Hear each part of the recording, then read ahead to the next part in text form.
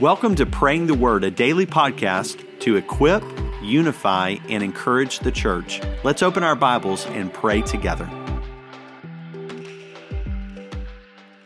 Hey everyone, today's passage comes from Luke chapter 1, verses 67 through 65. As we come to this passage, we see the words of Zechariah praising God for the birth of his son, John the Baptist, who would proclaim the coming of the Messiah. Verse 67. Then his father, Zechariah, was filled with the Holy Spirit and prophesied, "Blessed is the Lord, the God of Israel, because he has visited and provided redemption for his people. He has raised up a horn of salvation for us in the house of his servant David, just as he spoke by the mouth of his holy prophets in ancient times, salvation from our enemies and from the hand of those who hate us.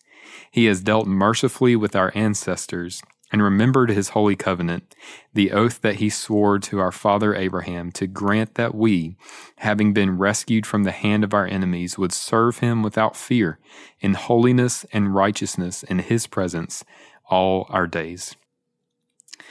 Father, we thank you today and we praise you along with your word and along with Zechariah, Father, for you have visited and provided redemption for your people in Christ. Father, in Jesus, the Son of God and truly man, came and lived among us and provided redemption for us. Lord, he was the horn of salvation for us from the house of your servant David. Father, we thank you that you fulfilled in Christ what was promised to those in ancient times, Lord, to Abraham, to the people of God in the Old Testament.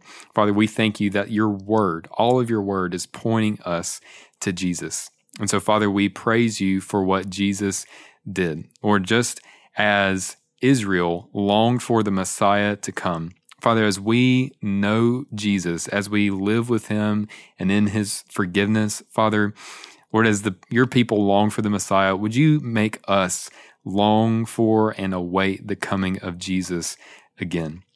Father, as we see in the first passages of the book of Luke, of the coming of Jesus, Lord, of the pregnancy of Mary, Lord, and how she gives birth to your son, Father, would you stir a sense of just awaiting for the coming of Jesus, Lord, when he will come again, Lord, when he will come and restore all things, Lord, that we can know him face to face.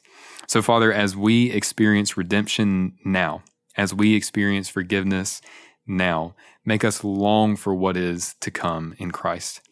Father, thank you for the hope that we have of glory and knowing him and seeing him face to face. So, Father, would you increase our longing, Lord, and as you do, would you increase our boldness to proclaim the word of God as we go.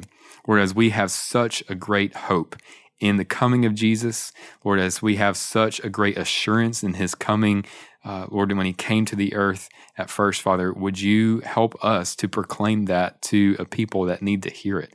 Lord, to the people that have not yet known you, Lord, would you help us to proclaim the redemption that comes in knowing Jesus? God, thank you for giving us that ministry, the ministry of reconciliation. And so, Father, Lord, would you do that within your people today?